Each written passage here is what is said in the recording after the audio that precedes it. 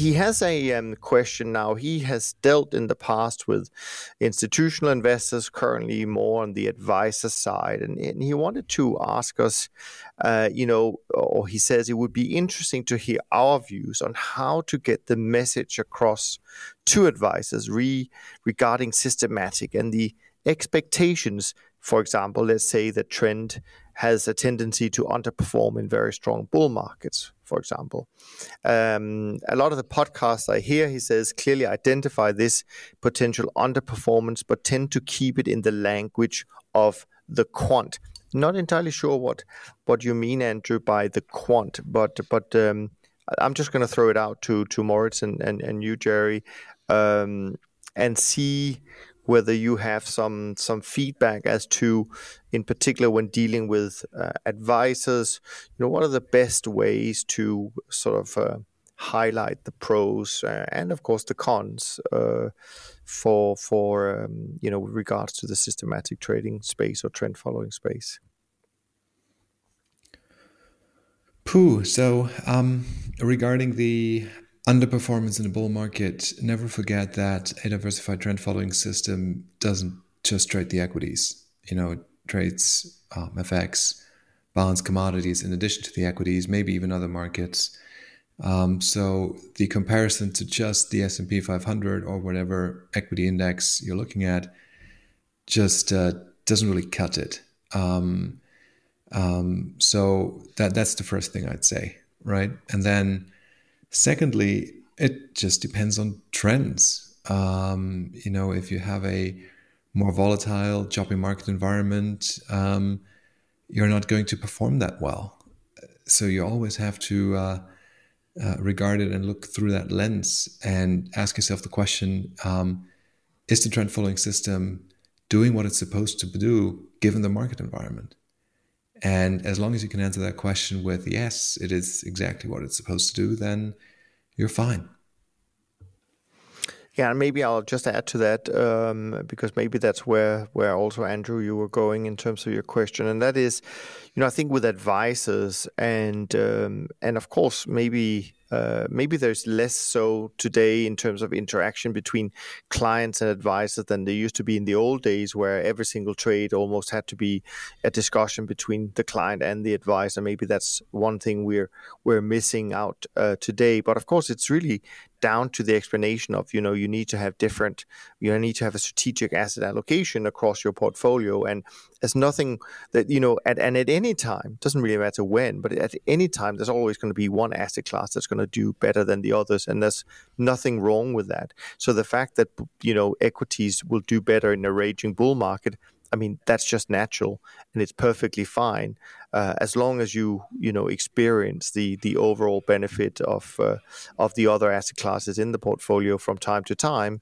and therefore you can achieve your sort of improved risk-adjusted return for the overall portfolio. So again, like Moritz said, I wouldn't focus too much about one specific scenario, but of course the explanation is that, well, that's perfectly natural and it's meant to be like that, I would say, but you probably have to visualize it in some ways.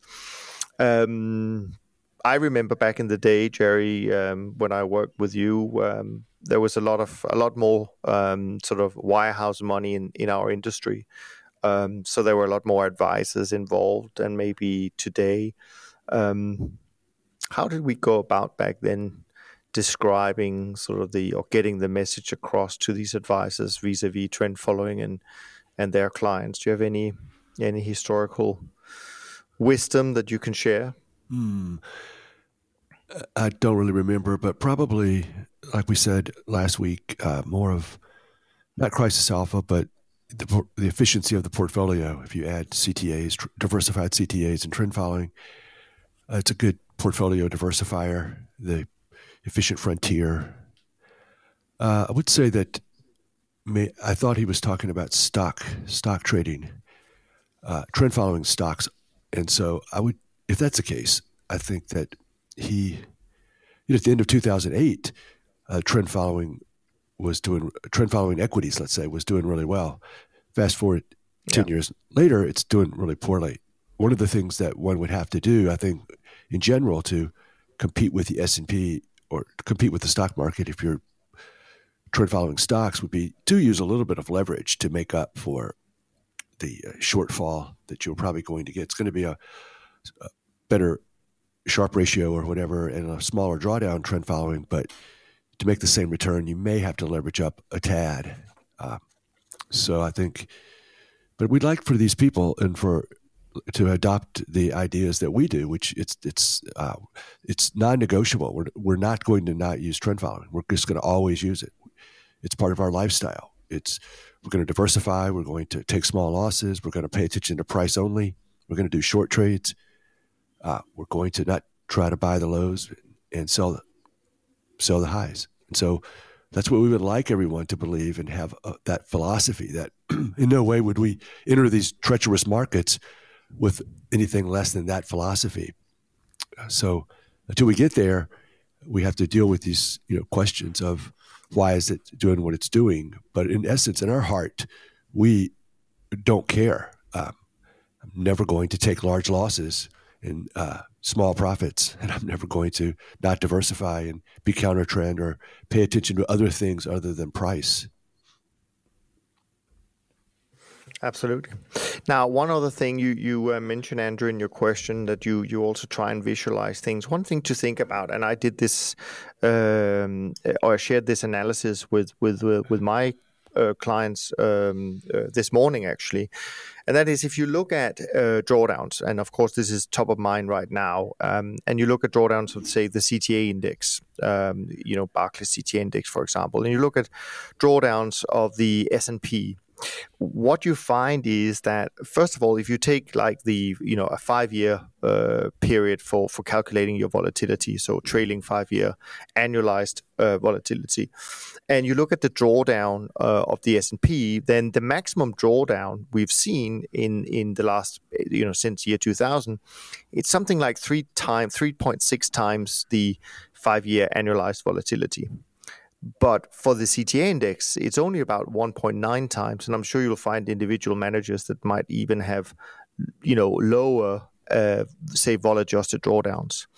And the other thing I noticed was that 36% of the time over this 18-year period, the S&P had been in a drawdown of more than 1 times its annualized volatility, while the CTA index, it was only 22%.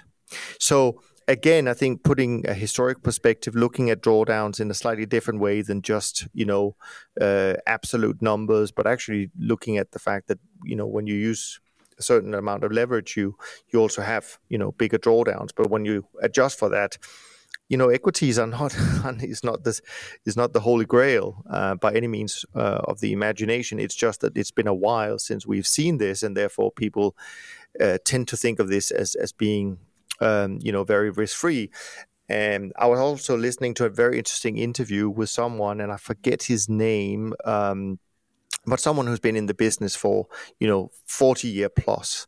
And he was explaining how people back this was someone who started in the 70s. And he said, back in the 70s, you couldn't get anyone to buy stocks. Why was that? Because basically stock markets had done nothing for, a 16-year period from 1966 to 1982. There was just very, very few returns and certainly drawdowns along the way in the equities. So you couldn't get people to buy any stocks. And of course, we now see the complete reverse, that everybody wants to have stocks because that's what's been performing well for the past 10 years. And that's just something you can only, I think, be reminded by studying history, and certainly in my belief is that markets do go in cycles, and we are most likely to see a reverse of that at some point.